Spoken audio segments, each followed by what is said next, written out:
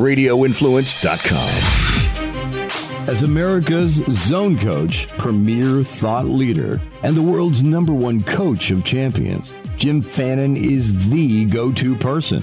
He has guided the careers of the best pro athletes from 10 sports and business executives from 50 industries.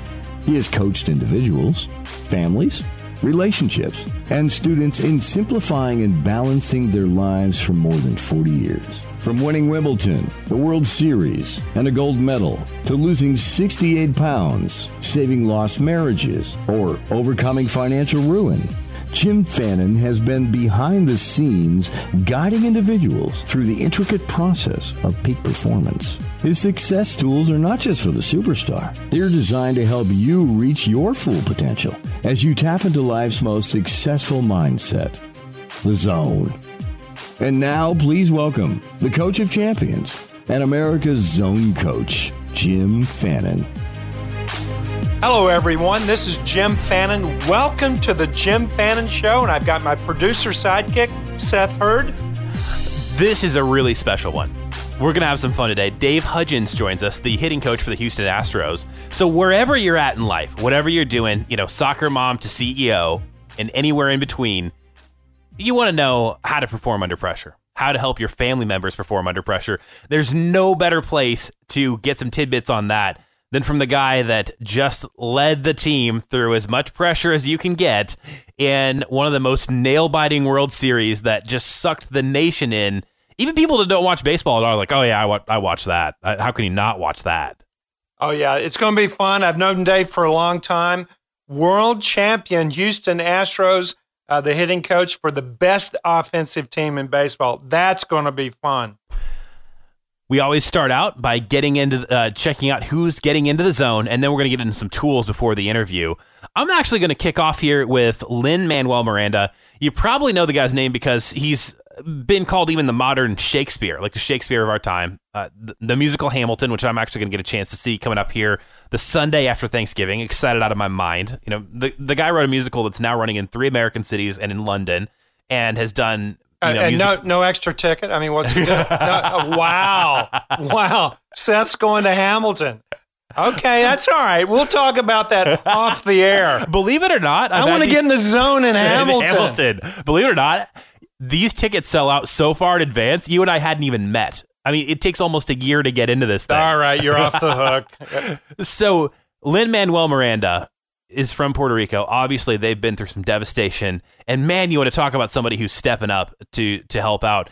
He got 25 different artists together to record an all-Spanish song and took that to the top 40 in radio on the pop charts, to raise a ton of money. And he said that, my job is to write the next Hamilton, the next big musical. But that's my next job. My current job is to help out the people where I'm from. And when I'm done with that, I'm going to go back to writing. And I just really impressed and really inspired to want to go do more to help people because he's in the zone. Really cool. Kudos to him. And boy, that's great that he's helping Puerto Rico. And I've got so many friends down there. Talk about devastation. It's still not in the zone. But the spirit of the Puerto Rican people, I was there 8 years. Every month but December, 1 week a month, 8 years in a row, coaching the top companies and top athletes in Puerto Rico. So I have an affinity for the Puerto Ricans, and man, the spirit there is amazing. So to see a Puerto Rican come back to help Puerto Rico, it's really inspiring, to say the least. Every month but December, you couldn't talk them into celebrating Christmas in July so you could leave Chicago when it was cold? Well, December, they let me off the hook. I didn't have to go. I'll tell you who else is in the zone. Northwestern Medicine is in the zone. Amyotrophic lateral sclerosis. Now, that's often, it's a horrible disease. It's called ALS, or the Lou Gehrig's disease. It's fatal. It's a neurodegenerative disease. It paralyzes its victims. So it is a tragic disease if someone has that. And for forever, the underlying disease process, it's eluded scientists. And Northwestern, you're in the zone for the first time identified a common cause of all forms of ALS. And it's possible that we're going to have a cure for ALS. That's in the zone, and that's exciting. Because at the risk of pointing out the really obvious, you can't work on a cure if you don't know what's going on. I mean, ALS, it's crazy to think that this has been a mystery disease basically for decades, and now we have the possibility to work on something that has caused, just an untold amount of human suffering. Man, those guys really in the zone. And scientists, such zone performers, can you imagine locked in a lab with a mission to find something that has been improbable to fix, improbable, unlikely to find a cure, so many studies, and they spend an inordinate amount of time researching, testing, double testing, triple testing, and then to finally find the underlying cause. What a zone moment. So our hats are off to Northwestern Medicine. Congratulations. You know what, Jim? This isn't the focus of today's show, but I want to do a really quick aside on a tool that you've mentioned before, because I think this fits in really well. Scientists, like you said, they are locked away. They are grinding out their work. In previous episodes, you've talked about every single one of your clients, people across professional sports, entertainment, business. You make them call and record a commercial for themselves onto your cell phone. And then sometimes you say, why don't you do that one again? You're not there yet. I do. It's one of the things they dread. Every client that I've had since the invention of the cell phone has called into my cell phone, left a message, 60-second commercial on the awesomeness of themselves. So they would start off, my name is, and I am, almost like they're running for some kind of office, and they're doing this broadcast to the universe. And it's really selling them on themselves. And then they hang up. I listen to it, call them back, tell them that, I'm blown away. That's impressive. Or do it over. Not enough passion, not enough detail of what makes you the champion that you are. And so every client's done this process. I think the hardest sales job on the planet is selling you on you. And just if you are in a job where you're, kind of locked away, so to speak, and you're expected to perform, do you recommend that people actually kind of do that out loud as they're driving to work? Absolutely. Absolutely. I mean, I didn't want 40 some years ago, I needed $700,000. I think I even mentioned this possibly on the show which, before. By the way, 40 some years ago, that was a lot more money than $700,000 is today. A lot more. Oh, it was a ton. It was a ton. And my house was affixed to it. And so a bank loan fell through. I had 30 days to raise this money, which I thought, it was in the bank already, 3 years. Back then you could shake a banker's hand. It was a done deal. Now they take blood and your children and everything else they do. But I needed this money. I didn't want it. I didn't wish for it. And I started doing this 60-second commercial around the block at night. People, I'm sure, thought I was nuts, talking out loud to some, banker about how awesome this tennis club that I owned, sports club that I owned, and what the benefit was. And I saw 43 banks, 42 of them gave me a no in 30 days. And if I hadn't have raised this money, I was not only going to lose the club, but also I'd bought all the furniture, fixtures, in the business for $350,000. That's going to be gone. That's out the door. So it's kind of a deferred closing kind of deal. But the bottom line is 30 days later, the 43rd bank says absolutely. And the irony of that is the profit and loss statement that was presented to 42 banks, well, it was the same from the first to the 43rd bank. So what changed? I changed. And my passion changed. My confidence changed. And I convinced the bank to not only loan me that money, but I also walked out with a $250,000 sales contract coaching the bank. So, I didn't know that part. Yeah, that was a little bonus. And I still work for that bank today. I'm not going to mention who it is, but 40 some years later, I mean, they're still a client. Well, just to help you get over the hump here, if you feel like, I just feel like I would feel silly if I'm walking around my block, saying whatever my mission statement is. Pro athletes do it, and it works. So, I've got CEOs of some of the biggest companies in the world selling themselves on themselves. I am the leader this company's been waiting on. And I think you really need to hone your own little 60-second elevator pitch on who you are, what you stand for, and what separates you from good to great. And again, the toughest thing to sell is selling you on you. The Zone, if you've just found us because somebody has shared this show with you, which, by the way, if you're getting something out of the Jim Fannin show, your life looks different, you're more confident, you're performing better, your relationships are better. Pass it on. Pass it on.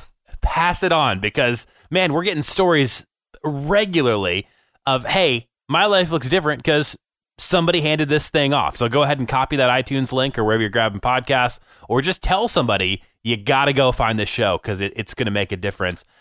Can we just do a 10-second on The Zone as well? Yeah. The zone it's a real phenomenon. It's not just mental, it's also physical. But when you get into that mindset of a purposeful calm, there's 5 elements that are intangibles that you actually possess at a high level. First, you're extremely disciplined. You have self-discipline, well-defined blueprint, well-defined goals, measurable.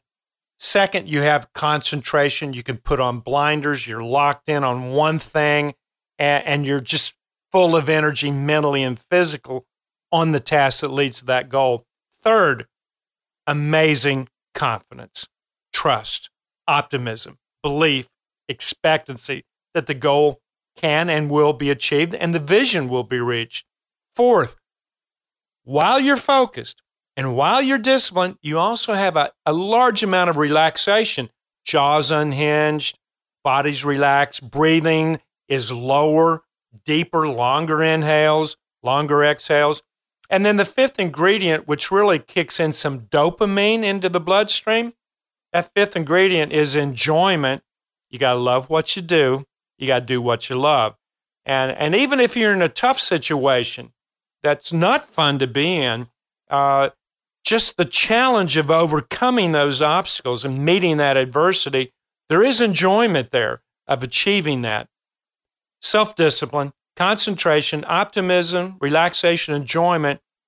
Those 5 intangibles, Seth, they trigger chemicals, cortisol, glycogen, adrenaline, dopamine, serotonin, endorphins, all into the bloodstream, a chemical cocktail, fuel injected.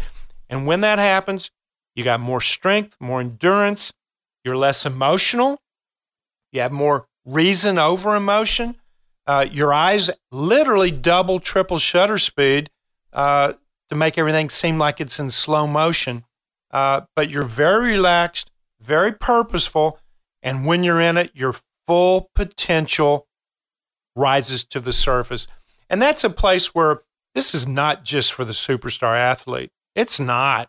It's for anybody. The Zone's in you right this second, and with free will, with a few tools, and the score system, which has been proven over 5 decades, you can attract this mindset. And when you do, more money, better relationships, better parenting, and better results.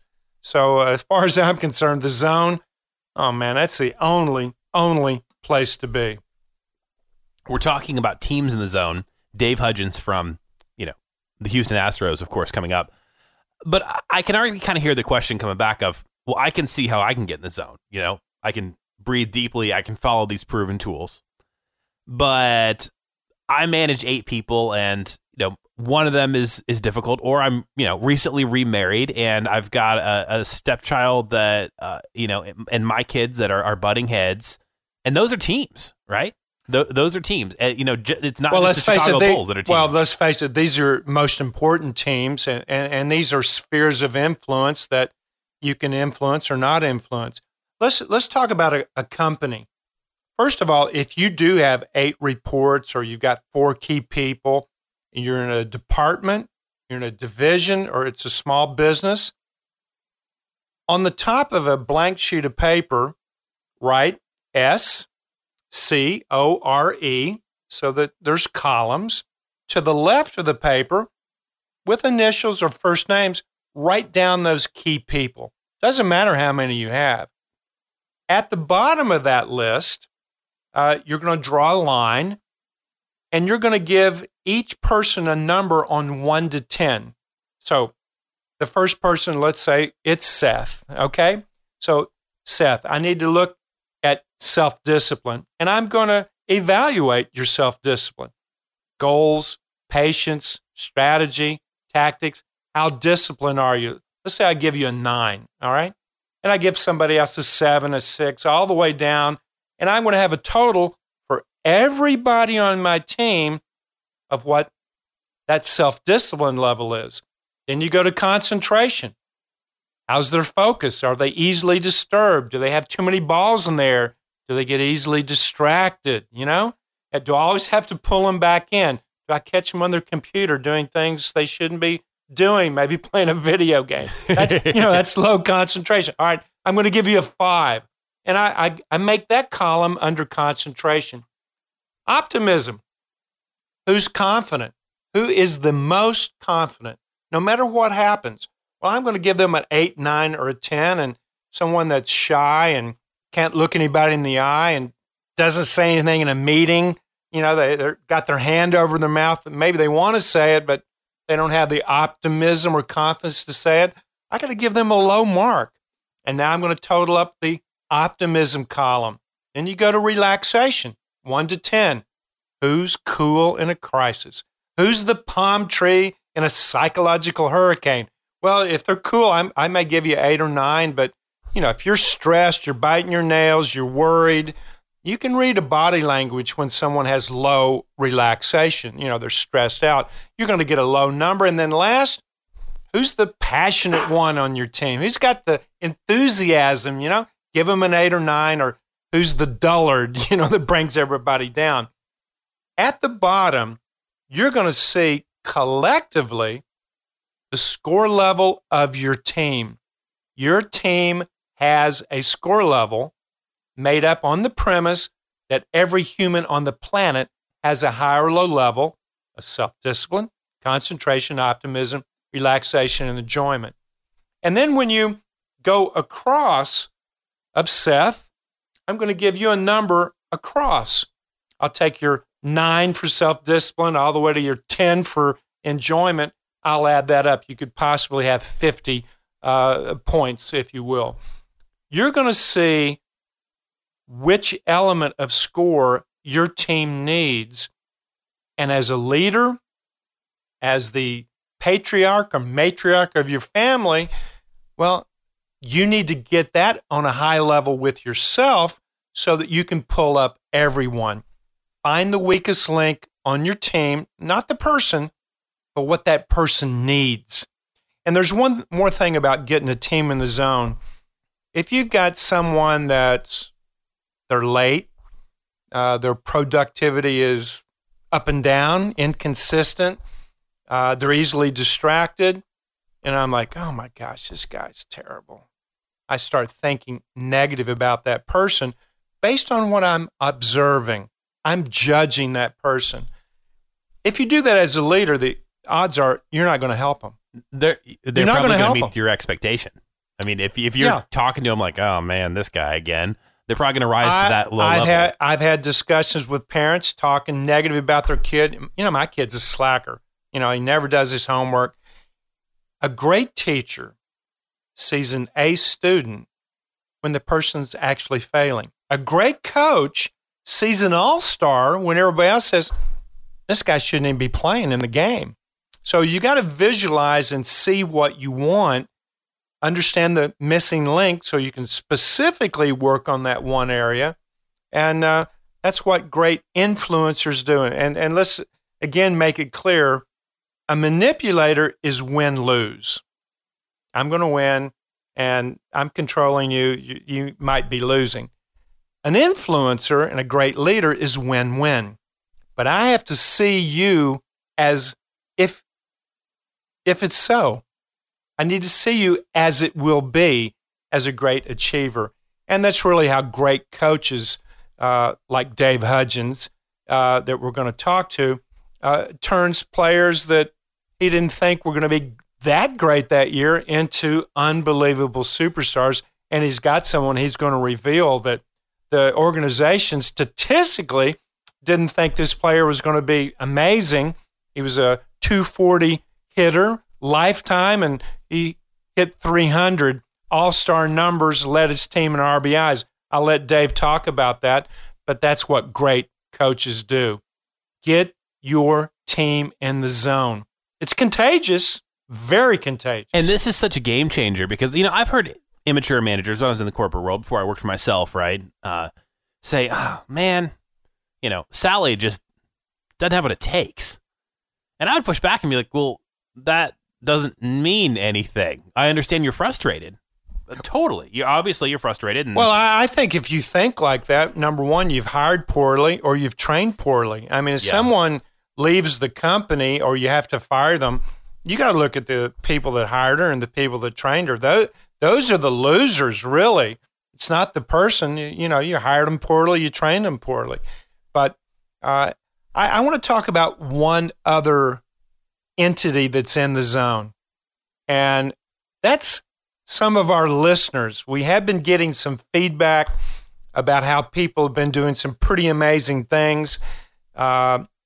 Just got feedback from a gentleman this morning, 75 years old, came out of brain surgery, remarkable recovery, no trace of it.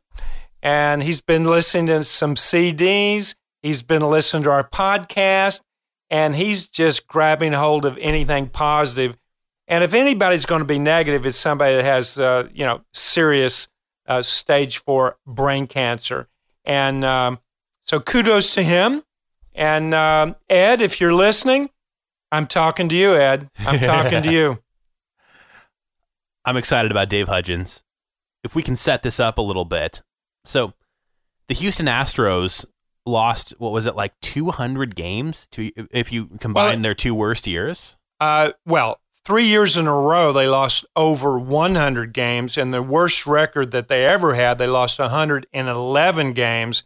And this is right before Dave Hudgens came over to the Astros. And I can't imagine, first of all, baseball's grueling anyway, but to lose 100 games in the heat, on the road, very few days off, oh my goodness, that's depressing.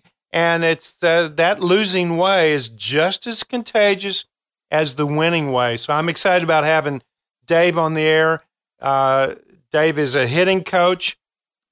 His team, as we'll talk about, 282 batting average, first in the league, 1,581 hits, number one in baseball, 896 runs, number one in baseball, almost a 35% on-base percentage, number one in baseball, and they were number two in home runs, just behind the Yankees with 3 home runs.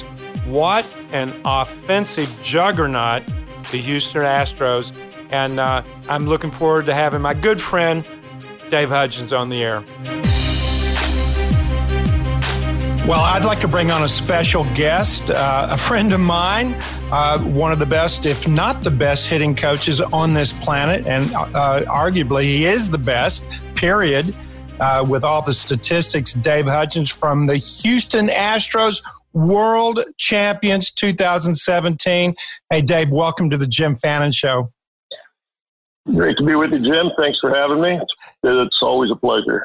Hey, Dave, this is a special show. We're talking about the zone. We're talking about a flow of energy.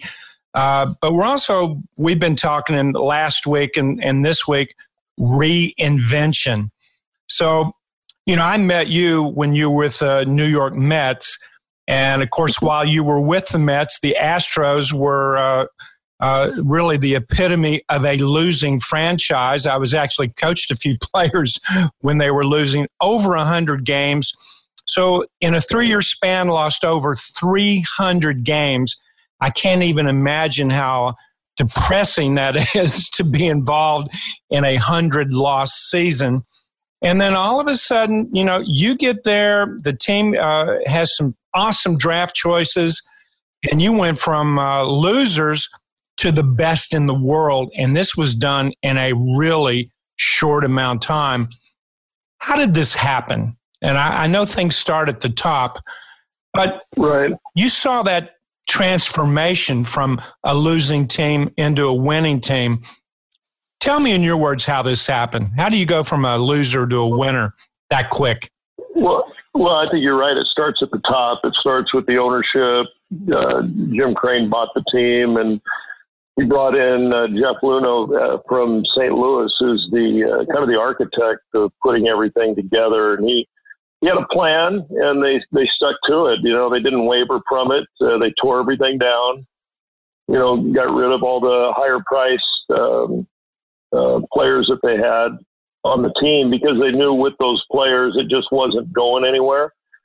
So they decided to break everything down and kind of start from scratch. And they had a great plan. And what's impressive about their plan is they stuck to it even through those, like you're talking about, those 100-loss seasons. They stuck to their guns. They stuck to the plan. They started drafting well, developing well. When you get guys like Jose Altuve and Carlos Correa, then you get George Springer and Alex Bregman, Lance McCullers, Keuchel was in the system. They had some young players in the system. Yep. Like the George Springer, and they had, Altuve had signed, they were being developed. And so they had some guys in the system, but they've done a really good job at the top, the drafting and the player development to get us to this point. In 2015, we were the wild card. We won the wild card and came within a couple outs of beating Kansas City. This was 2 years ago. And I think we were playing really well, but we weren't probably quite ready for the next step. Last year we had a winning season, but, came up a little bit short from the playoffs. And then this year we kind of started putting it all together.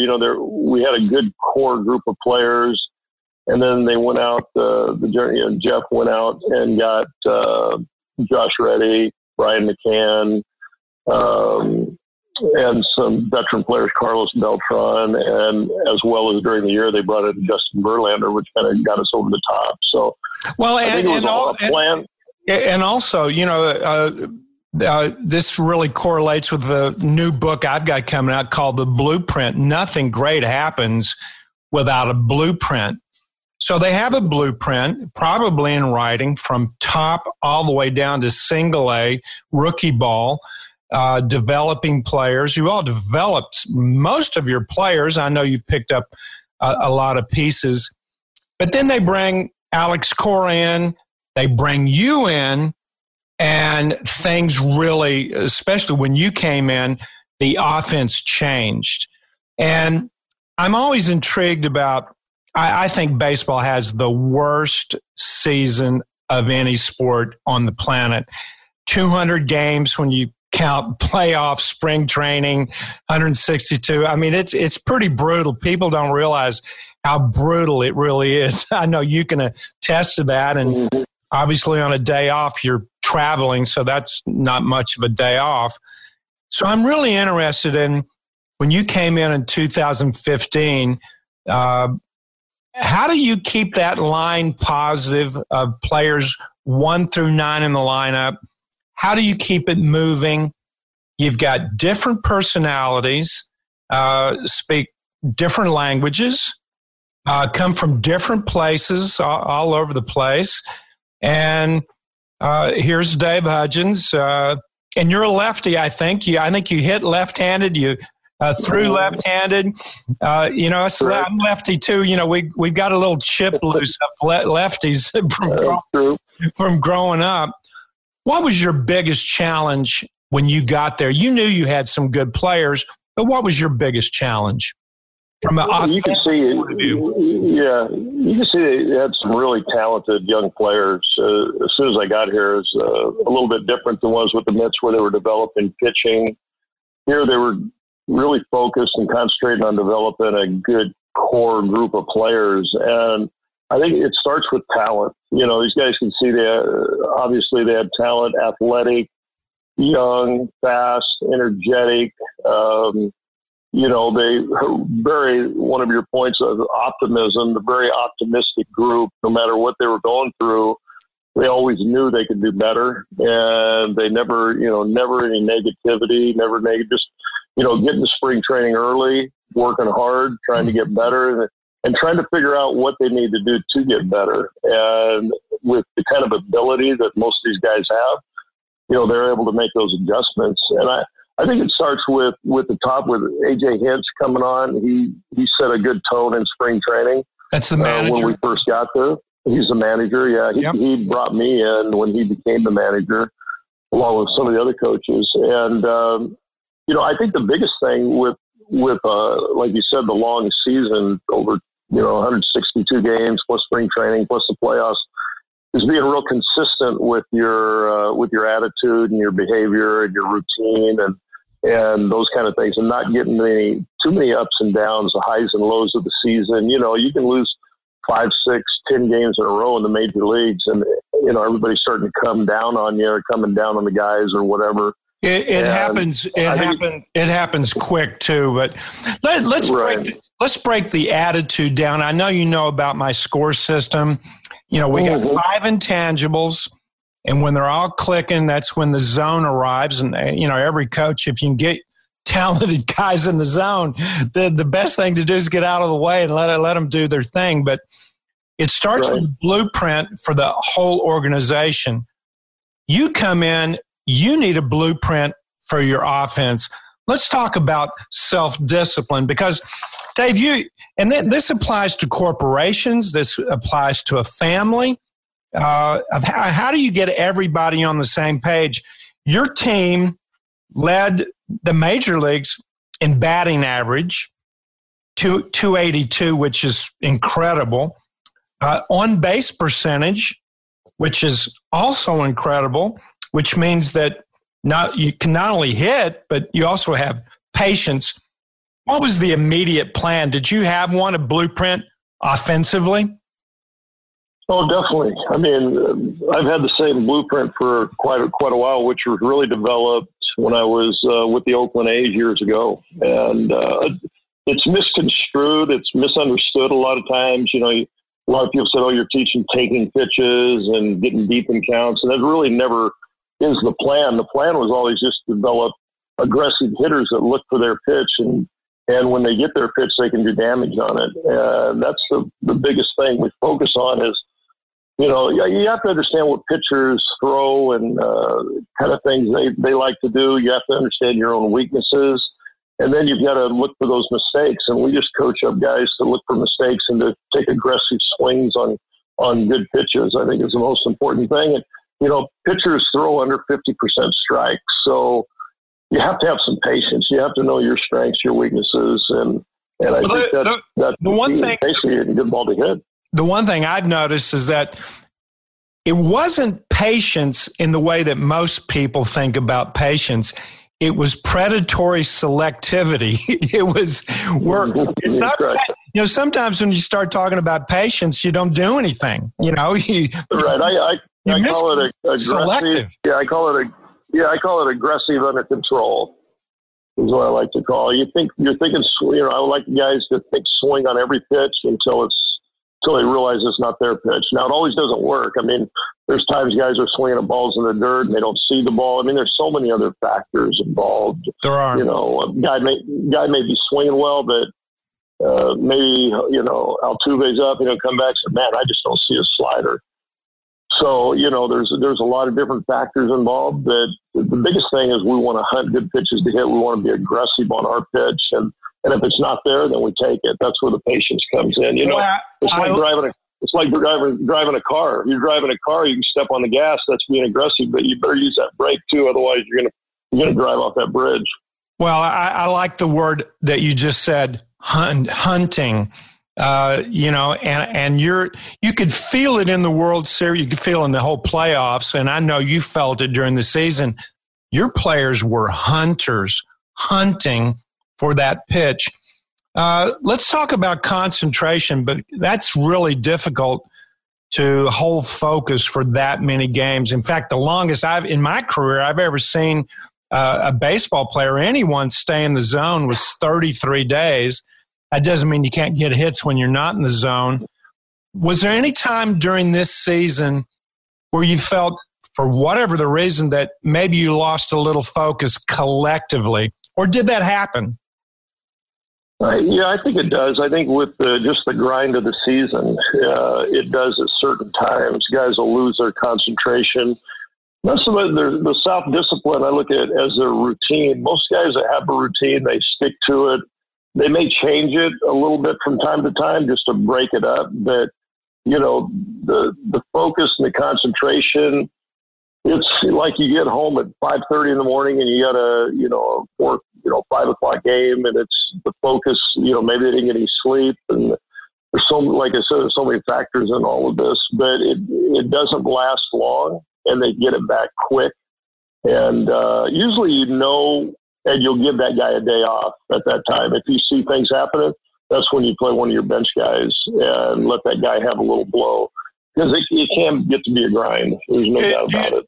Do you, when you give someone a day off, do you go to him first, or does he just not see his name in the lineup? How do you go about that? Well, that comes from the manager, and AJ does a great job of he'll let guys know. Like if it's one of your core guys that plays every day, if it's one of your everyday guys, like it's Correa or Altuve or Bregman or Brian McCann, AJ will tell them the day before normally, hey, you got tomorrow off. So, hey, come in later. Don't do anything. Just be ready for the game. I might use you in the 5th, 6th, 7th inning to pitch hit, but just take a day and refresh. I think everybody needs those days. I think corporations could do this. They see a salesperson that really is bringing in the money and really locked in and on the road, and giving that guy a day off. You don't see it too much in corporations. It seems like the big internationals just keep beating everybody. But, eventually you're not going to be in the zone, and you're going to start making mistakes, and customers can feel it. Let's talk about the playoff with the Yankees. You go into Yankee Stadium. Yeah, you know New York as well as anyone, being with the Mets. A lot of pressure.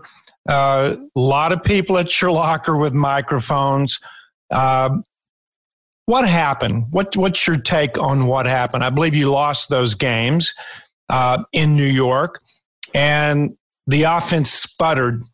Pitching was good, and you can't discount that.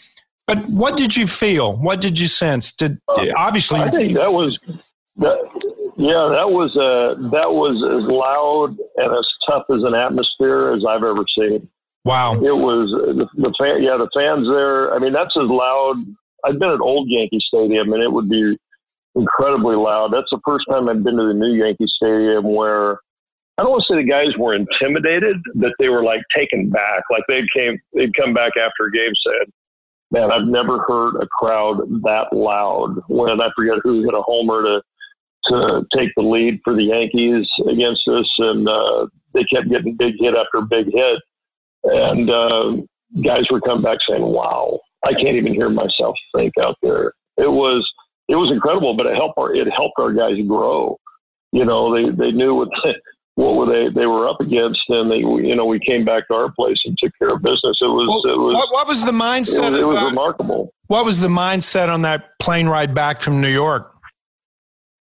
I think the mindset was, hey, our fans are going to be into it when we get back, and we're going to take care of business. I mean, there wasn't any negativity at all on that plane ride back, and I think that we knew how loud our fans were going to be. And it makes a big difference in a playoff situation, because we played really well on the road this year. We had one of the best road records in baseball, but when we got to Yankee Stadium, it was a whole different animal. They had very good pitching. our pitchers did a great job. They were low-scoring games. They were tough games. And I think just the atmosphere, I'm saying guys weren't used to it. We'd probably never been in that position before, but they learned quick.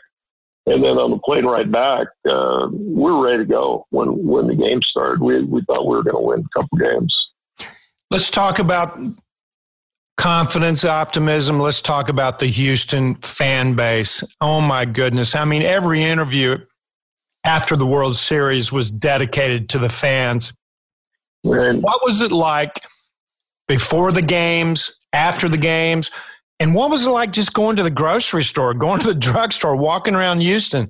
What was the whole attitude of the Houston fan base? Well, I've never seen so many people with Houston Astros, T-shirts, hats, and it was like the whole community, especially after everything that went through with Sure. the Hurricane Harvey and all of that. There was so much damage here, and I thought the Astros did a great job in the community. The players, went out into the community, and it was tough coming back because when we were gone, of course, everybody's family's here, and we couldn't get back. We couldn't land the plane, but we were on the road. So we ended up going to Texas for one night, and then we had to fly from Texas, from Dallas, Texas. We were supposed to play the Rangers. We ended up having to fly to Tampa to make those games up, and then we played 3 or 4 games in Tampa, and then came back and we were able to play. It was ironically we were playing the Mets here, and huge crowds, and everything the fans were going through. I mean, many people lost everything. It was devastating, but they had incredible fundraisers, and they were helping out in every way they could. Well, your team. Oh my goodness, your team was so generous of money, so generous of time. It was really a love fest between this great city and your team. That's where 1 + 1 equals 100. Right. The zone is a purposeful calm. You and I have talked about the zone and the calm. Let's talk about relaxation. Having your jaw unhinged. I want to know the mindset or the relaxation of your team while you're being focused. Tell me about the relaxation, and which player on your offensive side of the team is the most relaxed, especially when the money's on the table?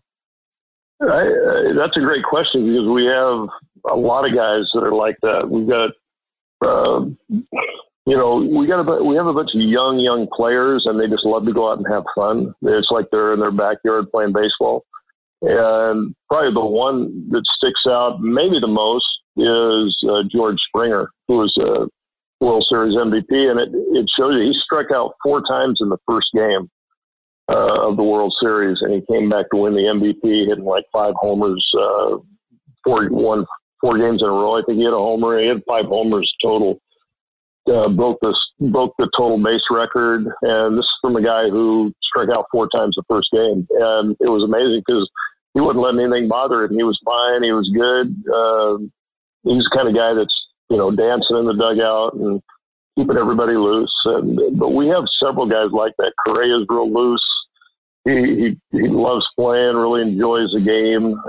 Altuve, we have a good young group of guys. So when you hit to the spot of where it's relaxation or enjoyment, then these guys really love the game, and they don't put a lot of pressure on themselves, although they know when the pressure's on.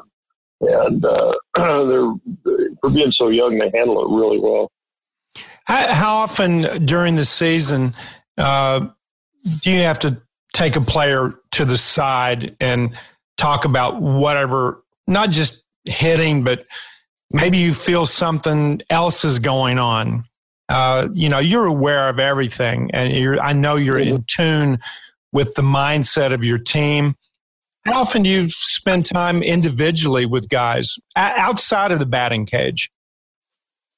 Well, I think that's where most of the work is done, not on the field batting cage, but inside the batting cage and indoors. That's where a lot of guys will come in and watch video, and they'll just, crash there for a little bit. And that's where we do that's where we spend the majority of our time is within the clubhouse. We have 2 big batting cages indoors, and that's where we do a lot of our work. And that's where you end up, sitting there watching video with a guy and talking about whatever might be on their mind. So we do that on a constant basis of depending on what's going on with the guy. But that's how you build the relationships with the players right there. When you're in the zone, you're not in your normal 2,000 thoughts during the day. When you get locked in, you have 30-40% less thoughts. And in fact, you're not thinking, you're reacting. That's a fine line for you as a coach to know not just what to say, but I think even more importantly, what not to say. What have you learned about that in your career? Well, I think we give guys information, but you don't want to give them too much information. There's so much information with the analytics and what every pitcher throws in every count and every situation. But if guys have that on their mind, they can't perform. They're thinking about those things. So after you get the work done, they do their preparation before the game. It's, hey, see the ball, hit the ball. What's your approach? Get a good ball to hit. Clear your mind. Take a deep breath. And compete. Because you've got to trust the work that you do. And I think when they trust that work, when they have that routine, they've done their work early. Once the game starts, they're able to go out there and just compete. That doesn't mean they don't want information during the game, because I'll flip a little information if somebody's doing something a little bit different every now and then as far as an approach with a pitcher's taking or whatever.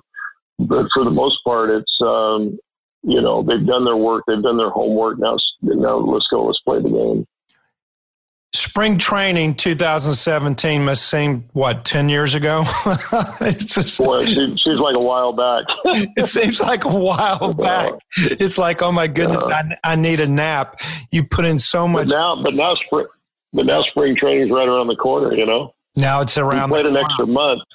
Yeah. Once Christmas happens, spring training's like the next, it's a month away. When you were in spring training, which player made the most strides on a personal level to realize their full potential? Can you name anyone it doesn't have to be the most? Which players just made great strides in 2017 from spring training to the World Series? Well, I think the guy that had the most surprising year might have been Marwin Gonzalez. He led our team in RBIs, hit over 20-some homers, hit close to 300.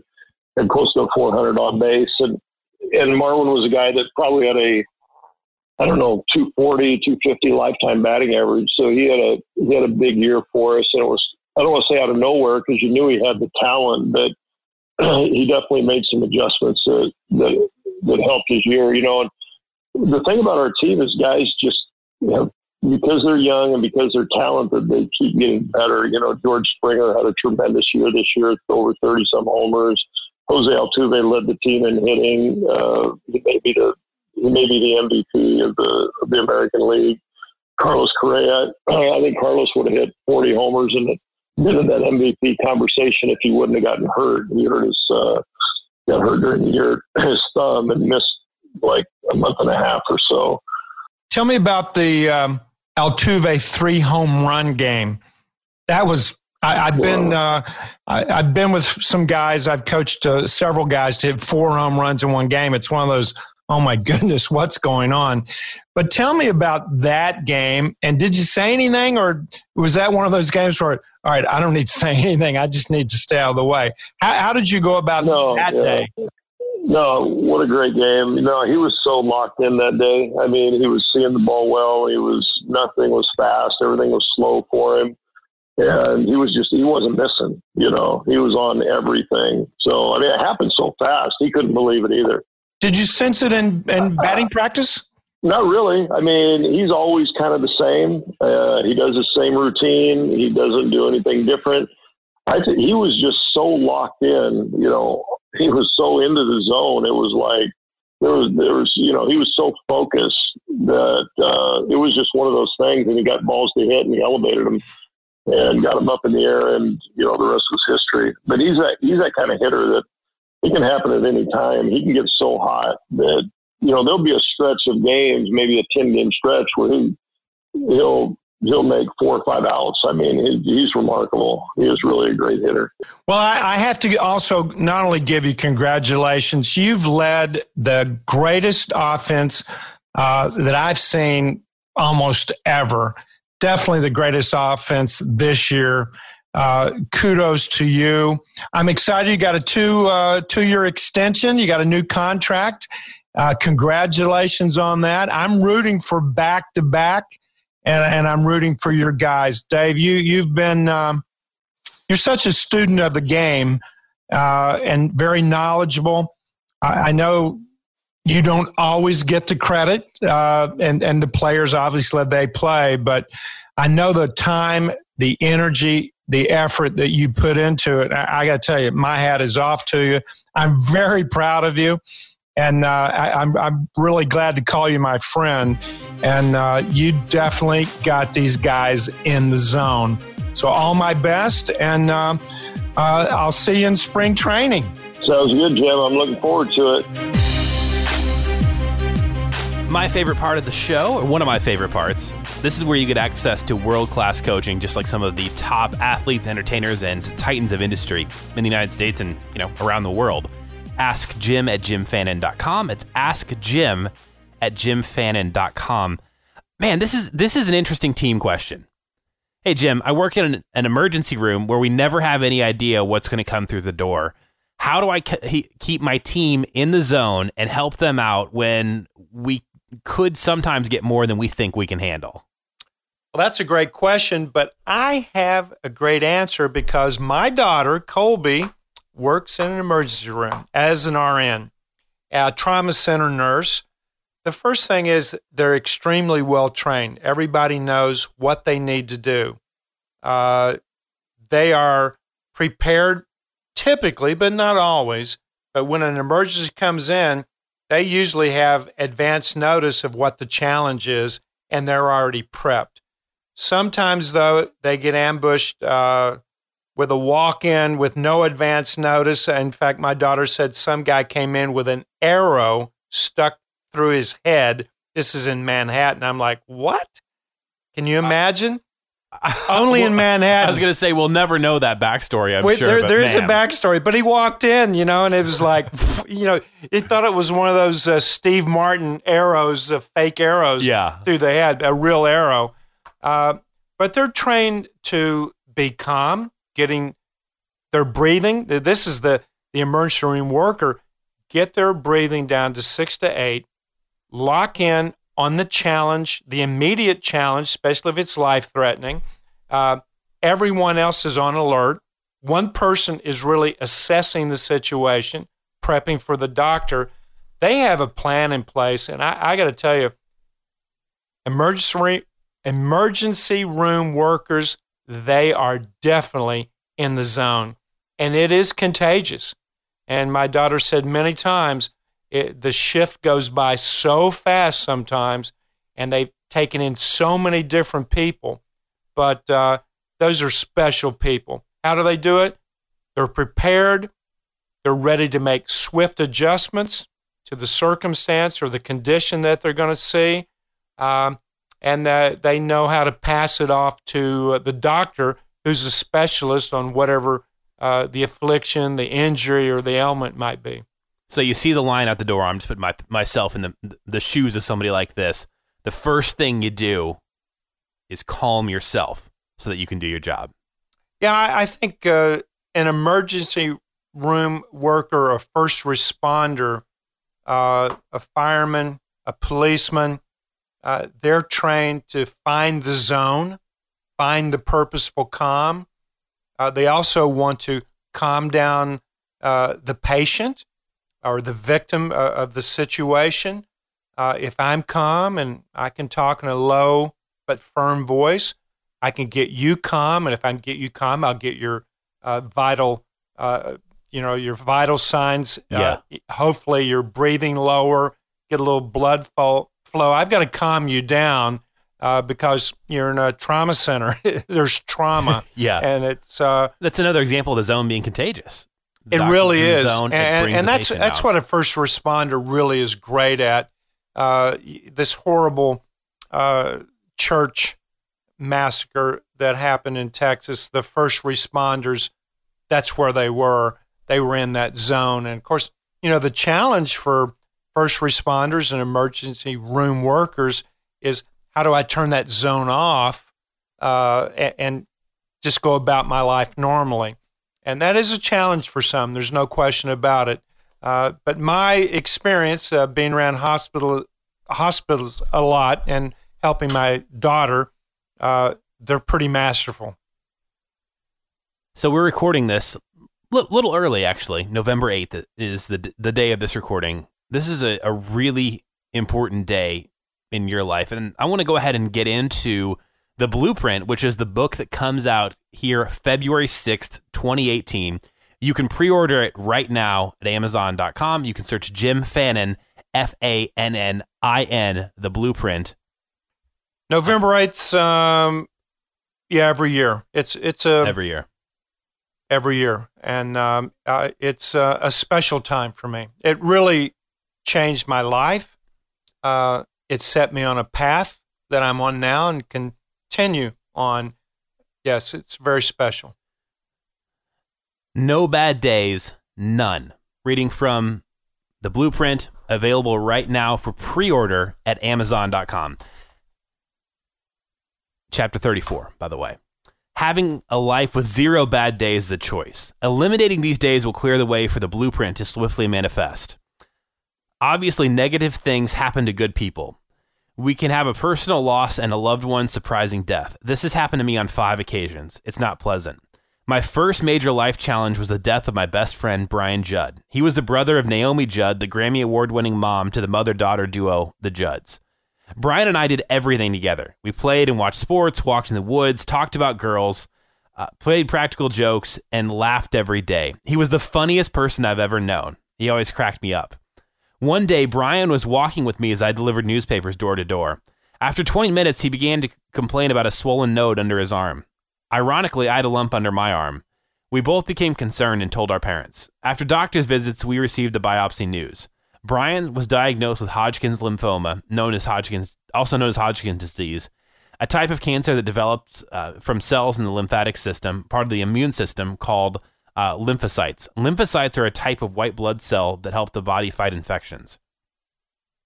Although my test came back negative, Brian's results devastated me. Brian's cancer had begun to ravage his body. From chemotherapy, his hair fell out. He lost considerable weight. He looked sick. Even though his diagnosis was critical, his mood and overall mindset remained upbeat. He would go to the end of his life as upbeat and positive as any person could be. He was not a victim or a judge. I never heard him complain. Brian Judd was a champion. He was my hero. The day he died was the worst day of my life. I was physically sick. I couldn't eat. It all seemed surreal. Somehow, I felt Brian reach out to me. Never have a bad day again. Was this eerily delivered message real or in my imagination? At that moment, I knew how physically and emotionally this felt was a choice. Yes, I was extremely sad.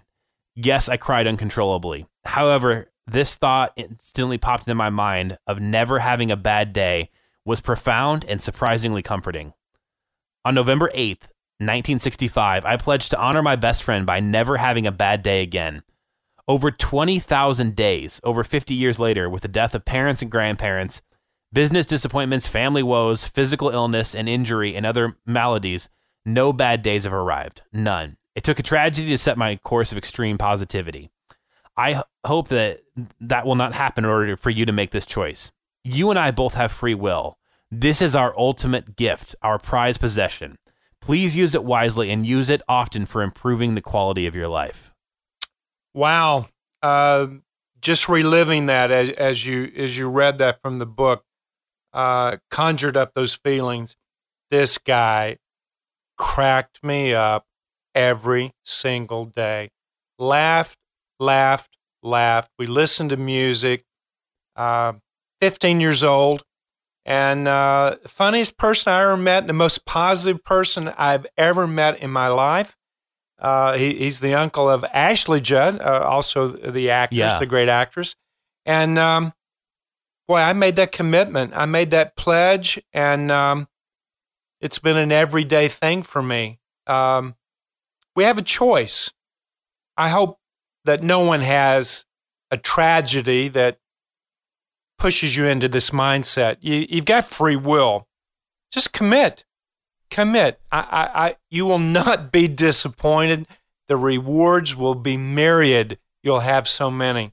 So on a positive note, and it is a positive note, extreme positivity is yours for the taking.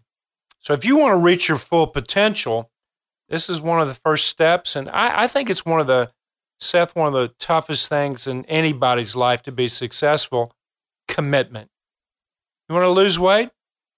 Here's the blueprint on how to lose weight. You want to make a lot of money? Here's the blueprint on how to make a lot of money.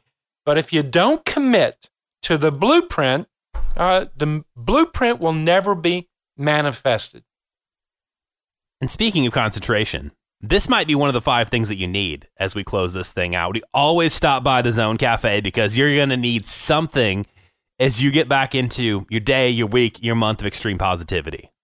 Well, this is the Zone Cafe is a place where you can check your score level. There's 5 ingredients, there's 5 meals, and you can come in and partake of any one of those. But Seth, you can only choose one. You can go around the block, come back to the drive up and get something else. You can come back next week and order something else. But right now, everyone listening, you're driving up to the window of the Zone Cafe. You can order a giant plate of self-discipline. I mean, commitment and purpose and intention, but a blueprint, well-defined, with strategy and tactics. You can have that.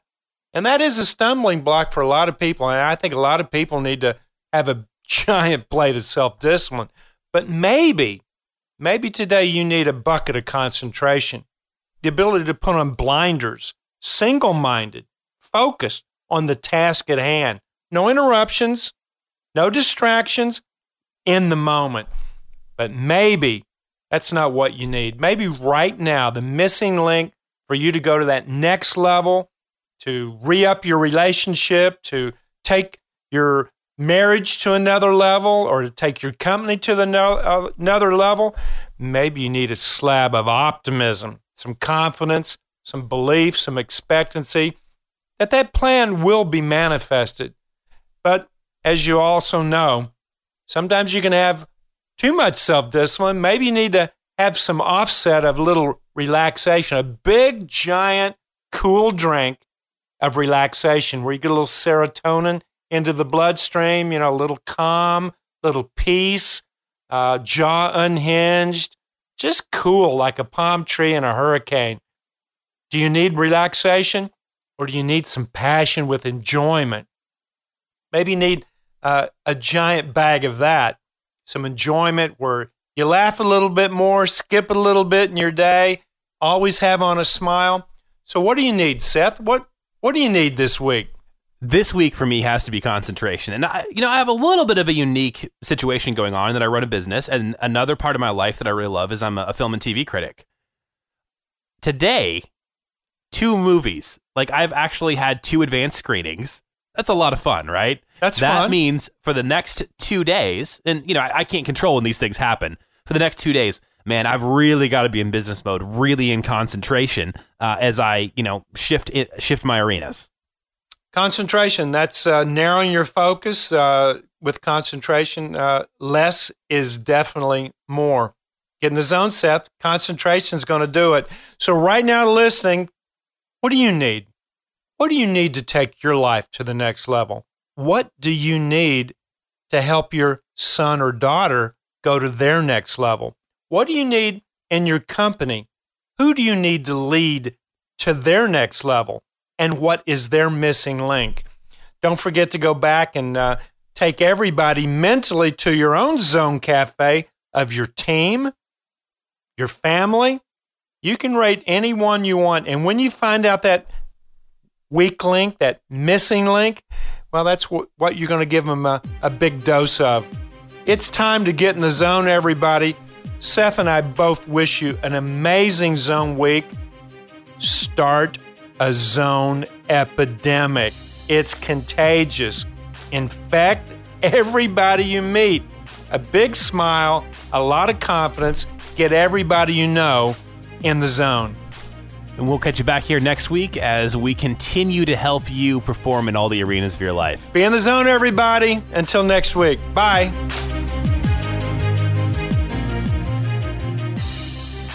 I'm Jerry P. Tuck, CEO of Radio Influence. I just wanted to take a quick moment to say thank you for downloading and subscribing to this podcast. There are a lot of people behind the scenes here at Radio Influence that work hard to keep you entertained day in and day out. If you'd like to get involved and advertise on this program, or you have some show ideas that you'd like to see us add to the Radio Influence family, please email us at contact@radioinfluence.com.